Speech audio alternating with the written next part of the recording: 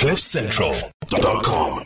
It's time for us to apply our minds to collectomania. We love talking to people about their collections, and we've spoken to a lot of people over the last few months about their personal collections. Now, the person we're going to speak to today is someone who actually manages a very important collection that is of paramount importance to us as South Africans, because it has to do with our first democratically elected president and someone who we still revere and hold in high regard. Today is Mandela Day, and that's the man we're talking about, Nelson Mandela. I'm pleased to welcome to the show Razia Saleh, who's here with us this morning. Hey, Razia, how are you? Hi, I'm well, thanks. Good. Razia, thank you so much for waking up so early and going in this morning to talk to us, because we've got so much to talk to you about. And, of course, it's a spectacular and auspicious day today, being Mandela Day, for us to talk about the actual collection in the Center of Memory, which I remember I was there for the opening of the Center of Memory when it was opened by then-President Jacob Zuma. And it was a moment for us to take in. I remember walking around, seeing some of the exhibits there. You guys have got an enormous number of very valuable documents, of incredible artifacts and things that we'll all talk about in a moment or two. But it must be a huge responsibility for you to take care of all of this stuff in the Center of Memory. Yes, it is. I do feel sometimes overwhelmed by the responsibility of looking after the material, but we've set all the systems in place. We've got an archival repository that was refurbished when we did the opening in 2013, in November of 2013, the occasion that you are referring to. So we're quite confident that if we do everything properly, we'll be able to preserve Madiba's legacy in the physical sense for the future generations. Well, it is a spectacular thing to see, and it is open to the public. You've just got to make sure that you make an appointment, right? I mean, people can come and see the actual office where Madiba used to work. Yes, so we ask people to make an appointment just because we are not only an archival repository, but a working institution, and we may have occasions where the access to the building is a bit difficult because we've got an event on or visiting dignity or something like that. But our exhibition on Madiba, his life and time, includes his post-presidential office, which he used from 2002 until he last came to the office in 2010. So just tell us about that office, because it's quite something to see. I mean, it's been preserved as it was when he used to come into the office. It's got the same books on the shelves that he would have referred to. It's got a little area where famous people from all over the world would come to meet Madiba and sit down and have tea with him. His desk is exactly in the same place that it was. I mean, this was a working office at the time, right? Yes. So Madiba established the Nelson Mandela Foundation in 1999 when he stood down as president of the country. And the foundation for the first 3 years operated from his house in Houghton, which is now Century Mandela Boutique Hotel. And in 2002, the house became small for the foundation, so they moved to the current premises where we are situated, and that was Madiba's post-presidential office, where he held, in the first few years, until 2002, he actually came into the office almost daily and had a long working day, and he would meet all sorts of people in the office. So we've kept the actual office as it is, as the photo here is showing, right. Exactly like how he used it the last time he was here in 2010. Amazing. It must be a very evocative place. I'm sure that people from all over the world still come to just be there because it maintains some kind of presence. And you think about all the important discussions that must have taken place there. It's a place that's very powerful, right? Yes, it's absolutely powerful. When he passed away in 2013, we had just we had opened the facilities a month before. But in that 10 days of mourning, we were open throughout the day. over the weekends, and we had people just coming in, and people would go into the office and they would just cry because, it's not a very fancy office, but you can actually feel Madiba's presence there. And even now, when we get requests from heads of state and visiting dignitaries and celebrities to come and visit the foundation, yes, they do go into the office, and I think it holds a very special place in most people's heart.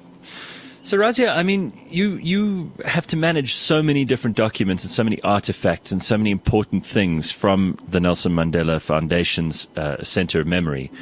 There must be many things that we don't see that are locked up in safes that you probably are still making your way through, because there must be a ton of documents. Any life as illustrious as Madiba's, there must be so many things, and people must be contributing to the archives. New things are discovered all the time. Things from Madiba's very distant past, when he was a lawyer, things from when he was a student, things from when he was in jail. There are obviously lots and lots of papers and documents. Do you guys have sufficient storage space, and do you have to keep these things in safes? What kind of stuff is in the archives? Well, we say that the Mandela Archive is vast and scattered all over the world, so we don't keep everything at the foundation. We've taken a policy decision when the Center of Memory was established in 2004 not to bring everything under one roof. Uh-huh. So we have a record of where different things are. So, for instance, Madiba's archive that the Department of Correctional Services created when he was incarcerated is with the National Archive. His archive as deputy president and then president of the ANC is with the ANC archive at the University of Fort Hare. And then various other things, his various trials, their archives, the archives of the trial are at various different places. So at Wits University, at the University of Cape Town in the Special Collections Department, at the National Archives of South Africa, we have some material as well. So it's all over, and there's various good reasons why they are in those different spaces. And we've taken a policy decision to leave them where they are. But what we think is a small collection have found its way through to us. So we do have a physical collection, and some of those images that you showed just now depict that. Yes, so we have, we call it the Nelson Mandela Gifts Collection and the Awards Collection. So over the years, Madiba received many gifts, and that's an example of a soccer T-shirt signed by Pelé, the famous legendary soccer player. And in the corner there, you see those creep boxes. Those are Madiba's private papers. So when he left Victor Verster prison on the 11th of February 1990, in the boot he had many cartons of his artifacts that he left prison with. And some of those he's deposited with us. And we think they are quite precious. So from 1976, Madiba had something called a desk calendar. It was produced by South African Tourism. And then Madiba started using it as a diary in which he noted all sorts of interesting and fascinating things that he found in the course of his incarceration, So if he read a book or he watched a movie in the later years, there's a note of his blood pressure when he became ill. He was, they were monitoring his health. So he would notice blood pressure 3 times a day. And then when he moved to Victor Verster prison, he was not in a cell, in a jail that consisted of a cell. Yes. He was in an ex-warden's house. And the conditions of his jail had changed considerably. So he was allowed visitors every day, and they could stay as long as he wanted. And his warder was someone called Jack Swart, who was also his chef. And Jack Swart would cook for Madiba 3 times a day, for breakfast, for lunch, and for dinner. And whoever visited Madiba would join in any of those meals when they were there. So we have the desk calendar has a record, he would say on such and such a day, Mam Winnie visited, or his daughter visited, or some delegation from the United Democratic Front or the or the trade unions, Right. or his lawyers visited him, and it's all noted in the diary, which makes fascinating reading. So that's in those boxes behind in this picture where Sello is busy looking at the Pele shirt. Sello, of course, the CEO of the Nelson Mandela Foundation. But these boxes seems like an enormous amount of paperwork. I mean, we've all, in our lives generated a lot of stuff, but Madiba was also very prolific. He used to write letters. He used to write speeches. He used to, in his own hand, compile many, many documents and obviously would keep track of these things. Yes, so Madiba was a prolific writer. Even his prison notes. I think we have about 8 to 10 of those cream boxes. Yes. On all sorts of notebooks, pieces of paper, various, post-it notes. So he would, when he attended meetings, he would actually verbatim take down what people are saying. And we think that focused his mind and allowed him to engage with whatever the topic was that was being discussed. So often you'd see in his notebooks, like Thabo Mbeki said, whatever Thabo Mbeki said in the meeting, or Tara Lakota, Cheryl Carolus, Trevor Manuel, whoever was in the meeting, he would note what they would say on the issue that was being discussed.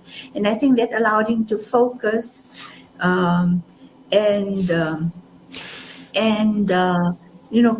concentrate and then come up with his own arguments. So he never lip serviced. These notes must be these must be so useful to historians. I mean, you must be inundated with requests from people to come in and view these letters, these archives, to be able to access this information when they're writing books about the history of South Africa, when they're trying to piece together what happened post-1994 in the establishment of the new government. I mean, all of this is extremely valuable information.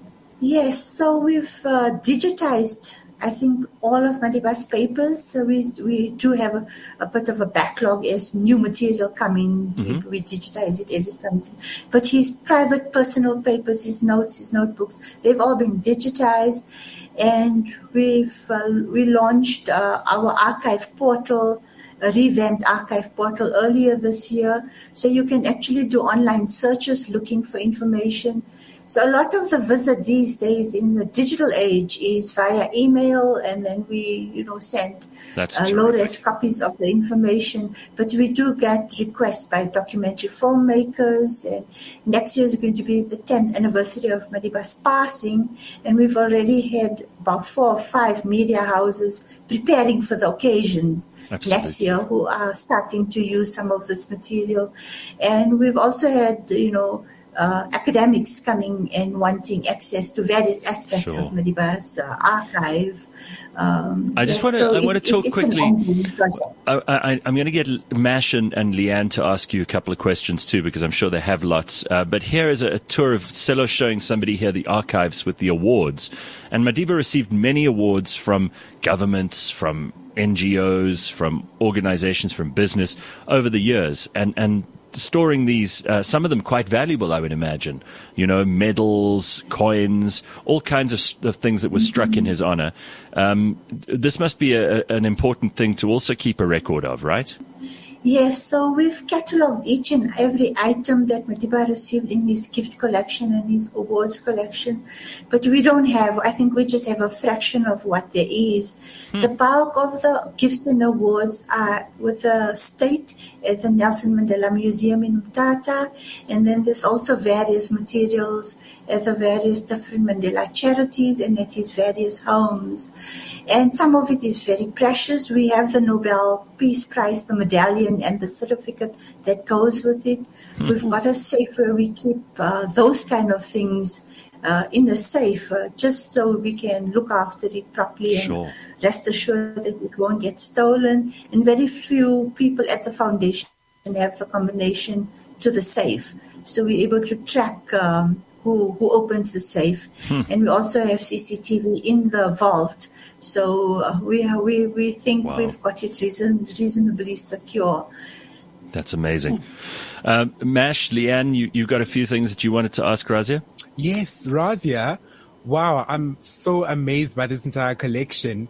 And you did mention that the security is very high.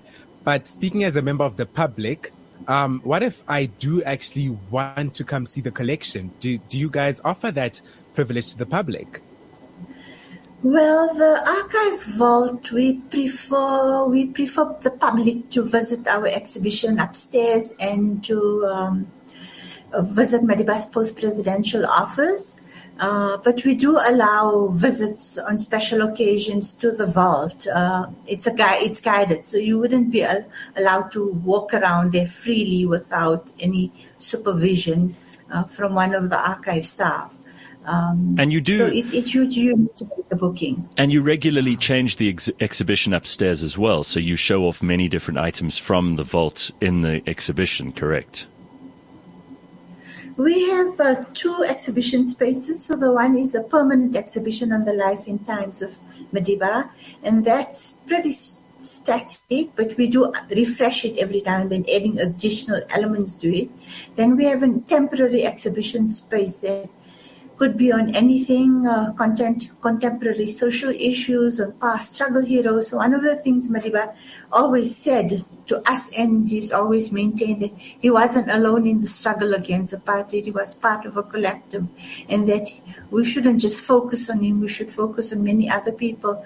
So our current temporary exhibition is on Walter Sisulu, and it's called Reality Check. The Rivonia trial that happened, the trial that sent Madiba and various other people to jail for life, the recording of the trial was done something on called dictabells, the old, almost looks like a vinyl LP, the recording mechanism. And for many years, the playback machine for the dictabells was non-existent. So nobody actually could access the recordings on the dictabell.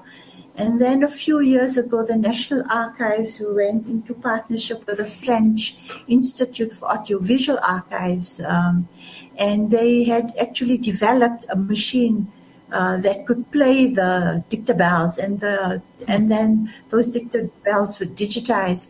So the Reality Check Walter Sisulu exhibition takes the recording with Sisulu speaking in court, and has created this beautiful exhibition. So there's 14 or 15 minutes of the actual dictabell, the recordings that have been digitized that you can hear. You can hear Sisulu, you can hear Judge Cortes de Vet, you can hear Advocate Bram Fisher, and Percy Utah. And to supplement the recording, there's a line art drawing that, reflects the Palace of Justice. So you put on these virtual reality goggles and you actually feel you're sitting in 1964 in the courthouse, listening to the voices and watching the footage. It's quite amazing. Wow. So we have a temporary exhibition and a permanent exhibition, and we do take out objects from the artifacts for display, for important milestones or special occasions of visiting dignitaries as well. Razia, just the other day there was a news story about the boxing belt, Sugar Ray Leonard boxing belt that was stolen from the house in Soweto. This is obviously sad, and especially for people like you who are interested in preserving the history and the archives. It must be very annoying and irritating and sad for us to realize that there are going to be people who will try to get hold of these things. You mentioned security earlier. But has the archive also not got plenty of new stuff? Because ordinary people may want to donate to the archive when they have a personal relationship, or they'd received something from Madiba, or their letters.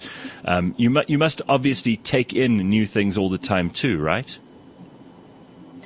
Yes, we do get new things in. So in terms of Madiba, we've looked high and low for photos of a young Madiba. Mm-hmm. But the earliest we have is from 1938, 1939. So we're hoping that somebody out there still would have a younger Madiba. He attended KD Matanzima's funeral, my apologies, his wedding. Yes. And we suspect there would have been photos of Madiba at the wedding as a youngster. And we've contacted the family, but we haven't found those. But but most of the stuff that's coming in is post-1990.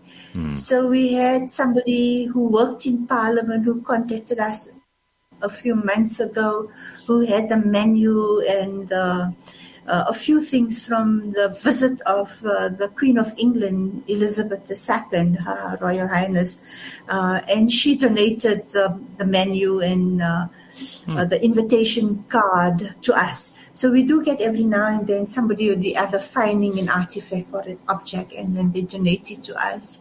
But we're still looking for some of the earlier things. But, Madiba grew up in quite a rural area, and although modernity had reached the area, but it wasn't, cameras and photographs. Sure. And that kind of thing wasn't very easily available. It's not like the cell phone today where you get dime a dozen photographs of things. So we're still looking, hoping we'd find photos of a young Madiba. There's an incredible, rich history of South Africa in all of these objects. It just pleases me no end that there are places like the Centre of Memory that are keeping the legacy of Madiba alive. It's very, very special and so important, Razia. Yes, we think, Madiba he sacrificed his entire life for the struggle, and even after his death, he has a lot that we can all learn from in a post-Madiba world, which is, this conflict and xenophobia and racism that's still systemic and endemic all over the world. And Madiba, we often get asked the question, how come he wasn't bitter? He spent 27 and a half years of his life in jail. At a time when he was in the prime, he went to jail when he was 44 years old, and he came out when he was 71 years old. So it's long period of sacrifice. How come he wasn't bitter? But Madiba always found the good in people. He always trusted people until they proven otherwise. And we think those are valuable lessons that people can live in a world that seems so divided and so fractured. And there's so much poverty and inequality and racism. So we think that it's very important to preserve, not just to preserve it, but to use his legacy in a way that promotes a better world. Well, it's so important that you're doing the job that you're doing, and we're very grateful to you for making time for us this morning. I know that you must have a very busy day ahead. Nelson Mandela Day today, all across the world, International Day, where we all celebrate our bit of service, our 67 minutes. But in your case, Razia, it's also a lifetime of making sure that all these incredible documents and this incredible archive are available and kept safe and pristine for the use of so many more generations into the future who will continue to be inspired and want to reflect on the life of Nelson Mandela. It's a great pleasure to have you on our show. Thank you. It's a pleasure. Nice to see you, Razia. Thank you. And love to everybody at the foundation. Will do. Thanks. You. There's Razia Saleh, who is at the Nelson Mandela Foundation Centre of Memory. And you can actually go and see some of that stuff. Isn't that cool? CliffCentral.com